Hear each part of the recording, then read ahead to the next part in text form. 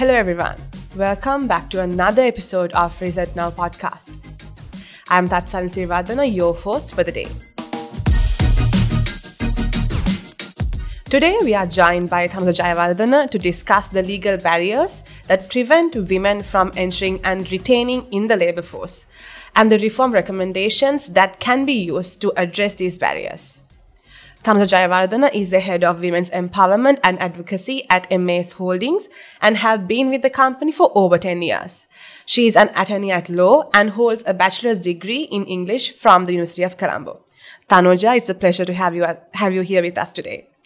To start off our discussion today, so if I put the context straight, so Sri Lanka is facing its worst economic crisis ever, and this is something we haven't experienced before.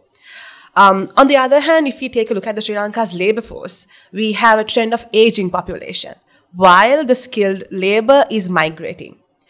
At the same time, we have a population of mainly females consisting of 52%. But these numbers doesn't show in the labour force participation. So given this context, how important is it to get the women into the labour force? Thathsarani, thank you for having me. I'm also really impressed by the work you are doing in this space because, as you said, we are working on coming out of probably the worst economic crisis we've had. And I feel like this is the time to really correct a lot of things and put certain systems and structures in place that we didn't have before. So this whole conversation of needing more women in the labour force, we've been having for the last, I would say, 10 years. As an organisation like MAS, which is in the apparel industry, we have a majority female workforce, right? So we are one of the few industries like tea and one or two others where you do see a majority female workforce. But we are acutely aware of the gap when it comes to certain jobs and when it comes to so many industries. So having more women in the workforce, I think it's a no-brainer. We need it for economic growth. For the longest time, so MAS, for example, has a lot of focused intervention and a lot of work looking at increasing participation in certain job roles at a certain work level. So, for example, when we look at what we call the office worker or people coming into the executive and above cadre in our industry, and then management and leadership, there's a gap. We're an industry which has majority women, but when you look at management and leadership, it swaps, like in every other industry. So getting more women into those roles and work levels has been a focus for us for the last about 6 or 7 years. And when we talk about that, sometimes it used to, I don't think anymore, but it used to be a conversation about doing the right thing, which I think it is because, like you said, 52% of the population in Sri Lanka is female. So it is about having voice. It is about having agency, representation at all levels, right? Because otherwise all your solutions, all your decisions are being made by one type of person. So it is about doing the right thing, but it is also about business and it is about the economy and it is about the fact that we need it because you need that skill and you need that talent. Otherwise, you're just picking your workforce from the part of the population that can work in a certain way. Not only the people who are most skilled or most suitable or talented, but only those people who can work a certain number of hours, who can give up all other responsibilities with family and children and all of that. That's where you're picking from, which just doesn't make sense, right? Yeah. I agree 100% with you. Since you have done a lot of work regarding labour laws in Sri Lanka, do you think Sri Lanka's labour laws are gender discriminatory? And I think since you are coming from more of a practical sense of view, since you are representing the corporate sector, how does this apply? So The labor laws, there are, as you know, and as your report shows also, there are so many different aspects of the labor law which is discriminatory. Unfortunately, I think a lot of that comes from a protectionist angle, from a time when it was seen as necessary to protect women, to make sure you give them enough time with their families, you make sure they're safe. Unfortunately, that protectionism comes from a mindset of you protect women by not allowing them to come out of the house. It's that same idea of not letting your girl children go out at night or step out of the house. You know that famous saying in Sri Lanka, the sister doesn't even get sent to the shop to buy bread. Yeah. So you're coming from this mindset of the way to protect anyone is by restricting that person rather than making the environment safe, right? So we're not thinking of making our roads safe. We're not thinking of making our transport safe. We're rather saying women stay at home so that you don't get attacked or assaulted, which obviously is not the right approach.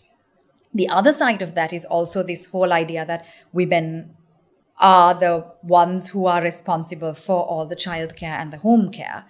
So as a result, things like night work, overtime, all of those are restricted for women. Again, coming from that patriarchal framework of, because the mother has to look after the family and the children, let's not give her overtime or night work. So you're trying to protect that idea of the family unit. And I think it comes from a certain kind of cultural, social, what we call or assume to be a cultural need, but unfortunately, again, taking away the choice for women. Of course, women bear children, so you have to be mindful of it. I don't agree with that idea that, we are gender blind. You can't be gender blind. You have to recognize that women have children. They are the ones who biologically will have to reproduce. So you have to find solutions to support women through those life cycle needs, but you have to also give them the choice. Yeah. So I think the requirement from the law is not to restrict, but to open up in a way where you're supporting men and women. So yeah, I do think our labor laws are discriminatory, but coming from that protectionist angle. Yeah, true. I think that's a very valid point that you brought up in terms of like women's choice. I think that is what we also strive to achieve. To reduce these barriers so women have a choice to either enter into the labor force or either to stay at home. Also, going back to the part-time work, the current laws relating to the payment of EPF and ETF is discouraging employers from hiring part-time workers. And this is kind of disproportionately affects women because they require flexible work time. So, do you think this is an issue in your industry, and what can you do to change this? Yes, so flexible work and part-time work, again, needs that we identified, I would say about 10 years ago. From surveys we've done with our employees, work-life balance surveys, employee value proposition surveys. As an organization, we recognize that people are asking for that flexibility. Workload is a whole other conversation. And flexibility does not solve the workload issue. But what we realized is flexibility is necessary for people to manage work and life, men and women both. Yeah. But you're absolutely right. It affects women disproportionately. Because for women, having that flexibility or the part-time option is a choice of, can I work or not? Because unfortunately, women are the ones who have to make that call of quitting if they can't spend enough time on the home care and childcare responsibility. So something we realized quite some time ago is that flexible work is a need. Part-time work is a need. So especially, like I said, in that space of the degree holder, women coming into the office worker role, we find it difficult to attract into certain roles, so manufacturing, technical, industrial engineering, where you already have a smaller number of CVs coming in.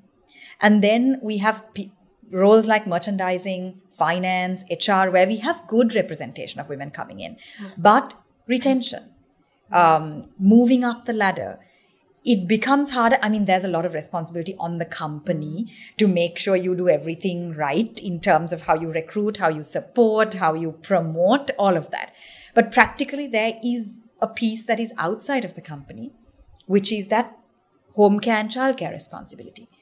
So if we can't change the way we work, if we still need people to come in and sit at a desk from 8 in the morning till 6 in the evening or 5 in the evening, you need somebody who has no family or home responsibility.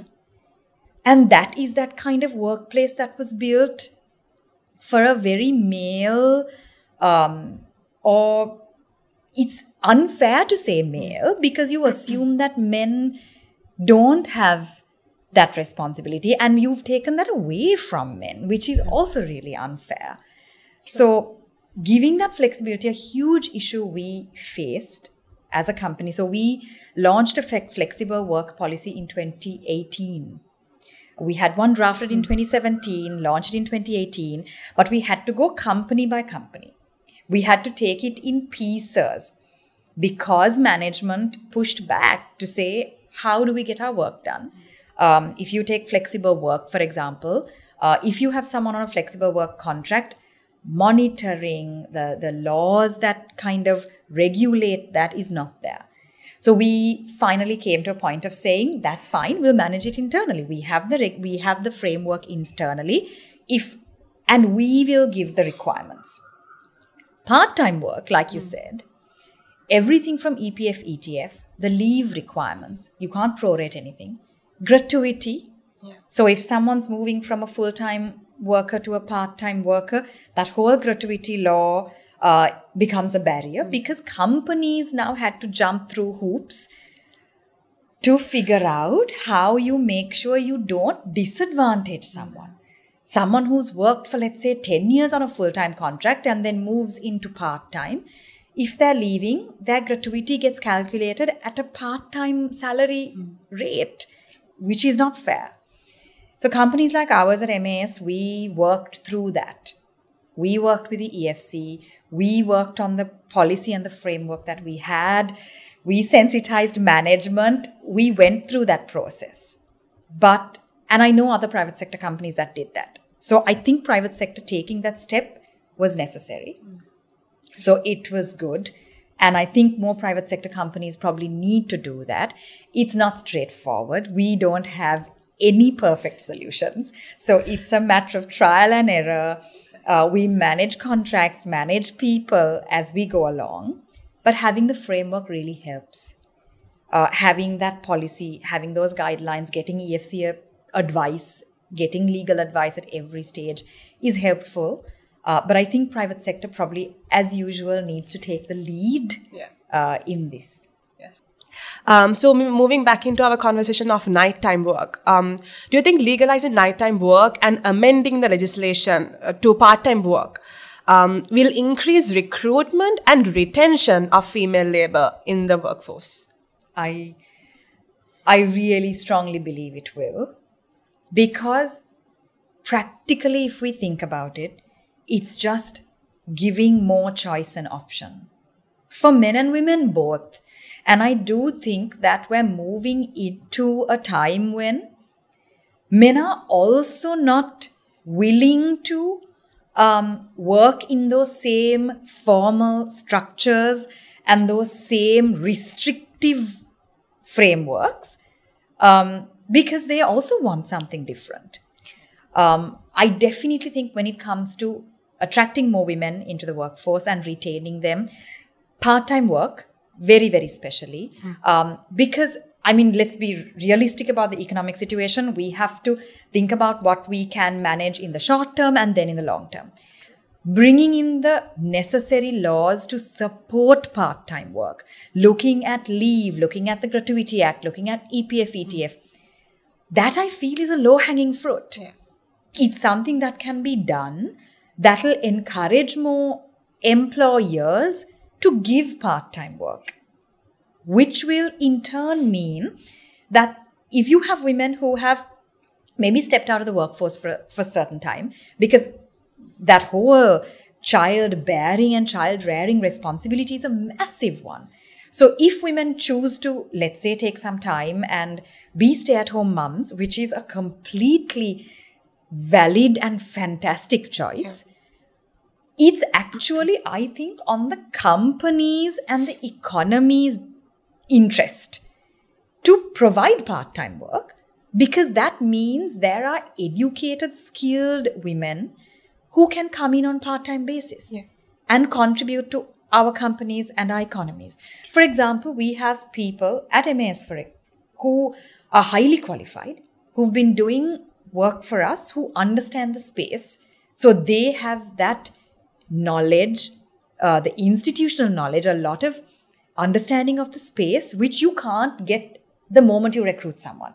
So when that person leaves, we lose out. And then it costs us months of training and someone settling in to take on and run at that same pace. So it makes a lot of sense to get someone on that person who was full-time before to move into part-time work, because she or he understands the space so well, has the experience, and can manage a team without a problem. They'll have to do less work. We'll have to redistribute work, maybe get someone in to handle a certain part of the work. But having that skill and knowledge within the organization is hugely valuable. And I think a lot of companies and organizations don't realize that switching someone to part-time is hugely valuable for the company, because that institutional knowledge, that experience, you can't always just immediately replace. So part-time work, if the law does come in, I think it makes a lot of sense for business, because it means women can be connected in a value-adding way, which is something we're losing. That whole talent loss we're having right now. Nighttime work, again, I think opens up a whole lot of avenues. Even in our industry, and of course the IT, BPO sector, there are so many jobs that suddenly become available, because if you as a woman want to take your morning for certain other work, your home care, your childcare, and if you choose to work in the night, well, then you should have that option, right? And you should have the option of economic empowerment. It's important. And you should be able to flex in a way that makes sense based on your life requirements. So I definitely think it makes a difference. And it makes a difference from a business sense. True. And also talk about nighttime work, it's like, even though it's not in the act, even though it's not legalized, still women are working nighttime. So I think it's a high time this law is being implemented as well. Yeah, because in so many industries, women work very late and it's not regulated or monitored. Whereas in certain industries where you can actually earn in a regulated way, there is a restriction. So employers are also discouraged, right? For example, in our industry, you can get an exception. You have to go to Labour Commissioner and get approval to get nighttime work approved for certain, like the textile industry. But it's just yet another barrier for employers. And you feel like, you might as well just hire men to do that job. Also talking about the Sri Lankan labour law statutes about overtime work. I think it mentions that per day, both men and women can work 9 hours. But for men, overtime work can be done for 12 hours per week. But that same kind of flexibility is not there for women. Do you think this affects women's choice to be employed? Of course it does. Yeah, it does. I think, again, it comes from that idea of somebody deciding that women must only work a certain number of hours because they are the homemakers. So let's give women X number of hours to work in so that they can go home and look after their families without a problem. So some power decided that women will be given limited choice because women must look after the home. Now, wouldn't it be fantastic if women could choose to look after their homes, choose to look after their families, and choose to work in the way they want? And I also think there is this mindset that it's not about money. And I think that's a very easy thing to say. If you have the money you need to make the choices and the life decisions, whether it's medicine or food or clothes for yourself, and for someone to take that choice away to make an X amount of money or beyond that it seems obviously discriminatory, but it's so couched in culture and social norms and all of that people don't realize that it's discriminatory sometimes, I think. True. So I think there's absolute value in women staying at home and looking after the home and children full time. Yeah. There is also absolute value in women choosing to work the number of hours they want. True. Exactly. I think that's coming back to the discussion of choice, basically.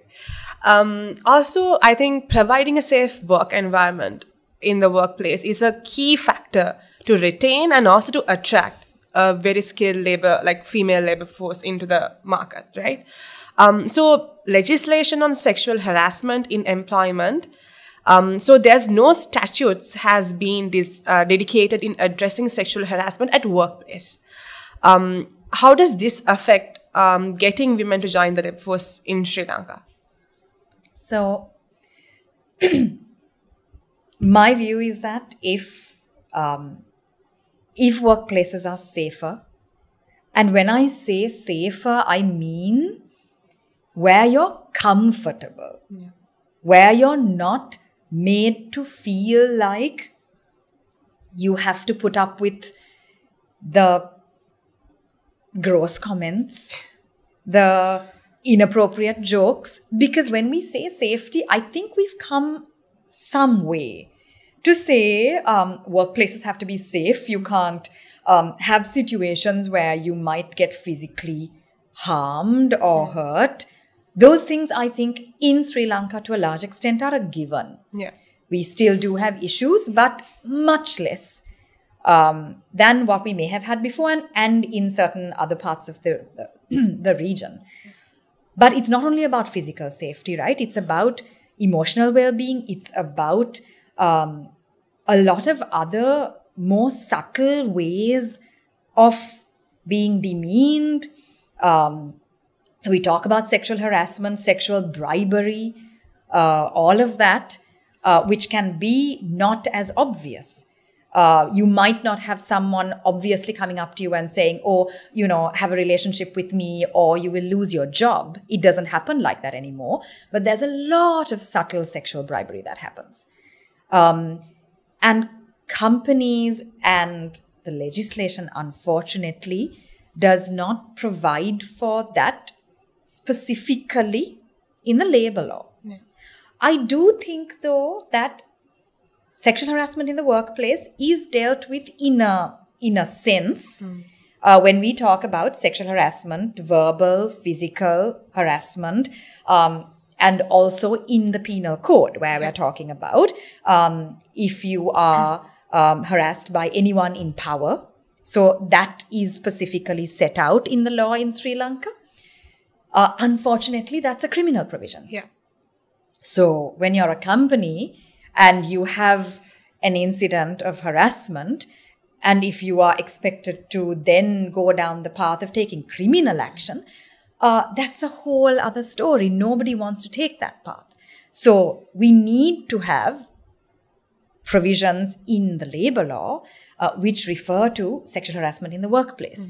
I know there's an argument that, yes, it is already covered, so what's the problem? But it's a completely different thing when it's criminal liability.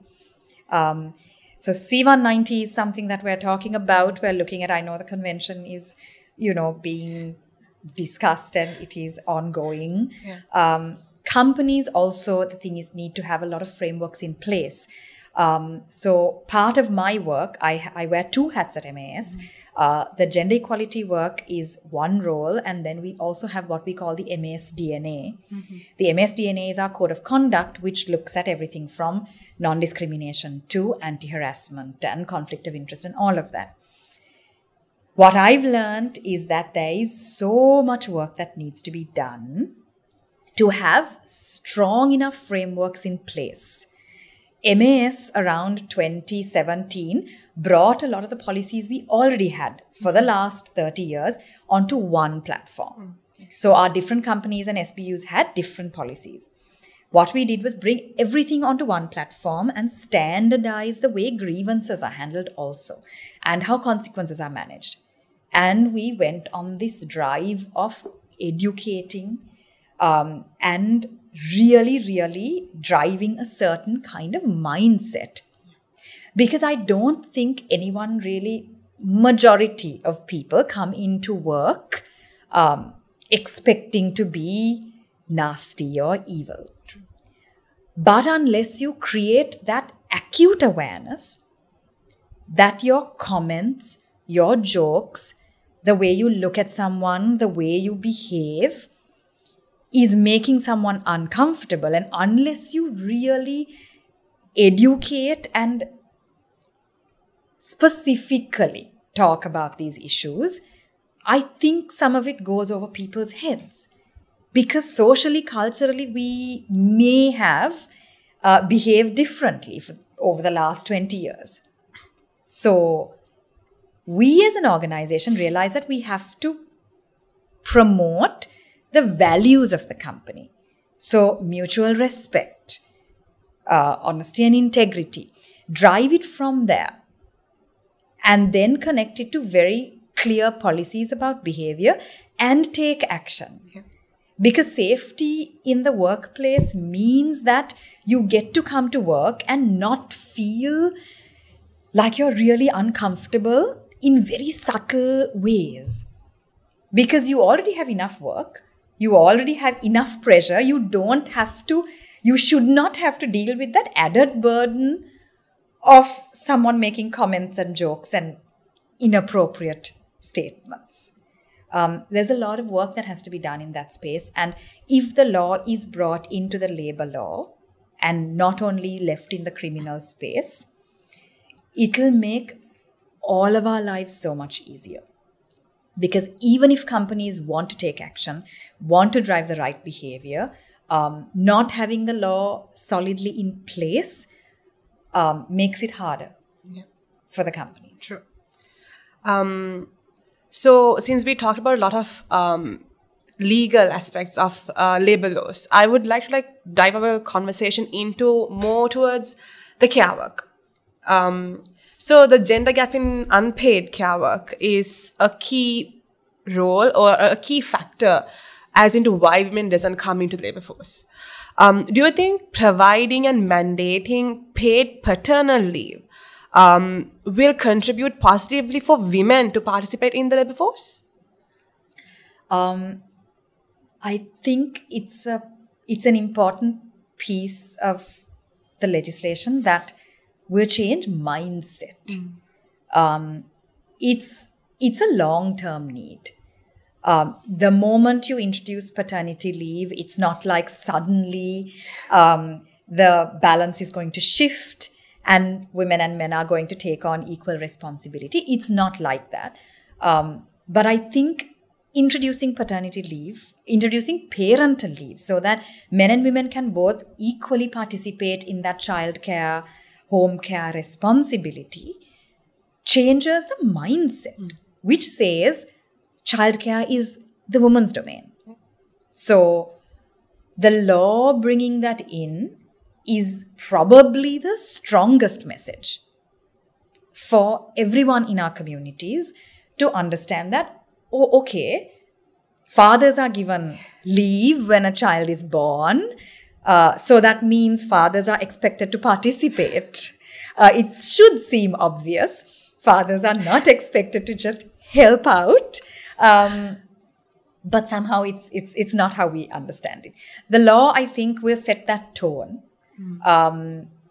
Practically, are we able to bring that into effect right now? I don't know.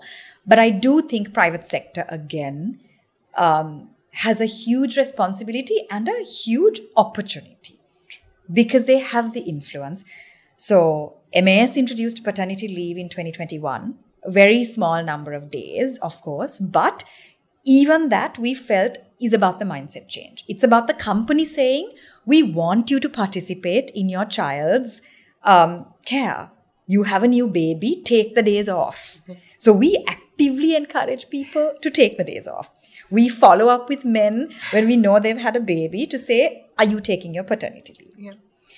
Companies like John Keel's giving the equal number of maternity and paternity leave is a massive step. And it's inspiring all of us. So I think, again, private sector taking that step is helpful.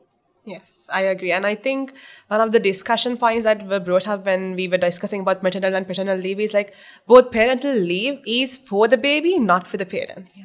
I think that's kind of the mindset change that we have all been talking about. I think that is something we should all work together to like change. Yeah, it also means that employers stop looking at women as the only people who need to take this time off when they have a child. Now, if men and women both take time off when there's a child, that discrimination step gets removed. Exactly. Also, do you think affordable and reliable childcare will get women to come into the labor force more? That's probably one of the most important things we need. When we did a lot of study into what is it that is preventing women from coming into the workforce and staying in the workforce. Like I said, in certain job roles, we are able to attract women, but retention becomes difficult. I will always say this, companies have a huge responsibility to look at how they hire, how they are not biased, how they promote, and all of that. But to date, the biggest challenge that women face coming into the workforce and staying in the workforce is childcare. And I think a lot of the reports, whether it is McKinsey, whether it's IFC, all of them show that women who have children under the age of 5 are probably the most vulnerable to leave the workforce. So that is the biggest factor which we have to address if we genuinely want the skill and the talent of women to come into the workforce. Affordable and, like you said, suitable childcare, safe childcare of a good quality. Without that, it's very difficult to say women should come into the workforce. There's this idea that jobs are open in countries like Sri Lanka. We don't block women. We educate women. Education is open. We have more female graduates coming out of our universities. So why are women not doing jobs? Is it because they're lazy? Is it because they're taking the easy way out? Of course not. Sure. It's silly for us to say, oh, women should come and work if we're not providing the services that are necessary. So I think childcare is probably the one biggest infrastructure need. From a state point of view and a private sector point of view. So as a company, MAS currently has 21 childcare facilities, internal or collaborating externally. Some within our factories, some where we work with an external provider and we collaborate. It's not enough though, because we still don't have childcare at every one of our locations. We have a huge gap when it comes to our central offices, especially for that office worker card, to find suitable solutions. So I do think private sector needs to keep looking, and I'm really happy that a lot of companies in the private sector are providing childcare right now. But the state needs to step in at that point, because unless there are certain standard, suitable, at least in certain locations, where you know a lot of people migrate to work. So whether it is closer to the zones and certain areas, certain urban areas where you know people come from maybe about an hour or two away and they're traveling a lot, there is a study that needs to be done. And I know certain organizations have already done a lot of work in that space. So private sector and state both need to do a lot more, I think, in that childcare space. Yes, I agree 100% with you there. To wrap up the discussion today, I would like to ask you this one question. So imagine if you were able to, if you were given the opportunity to do one labor reform right now today, what would it be and why? Part-time work. Part-time work is the one I would bring in because I feel it is, like I said before, an obvious one. It's a framework that can be given where companies can take it on.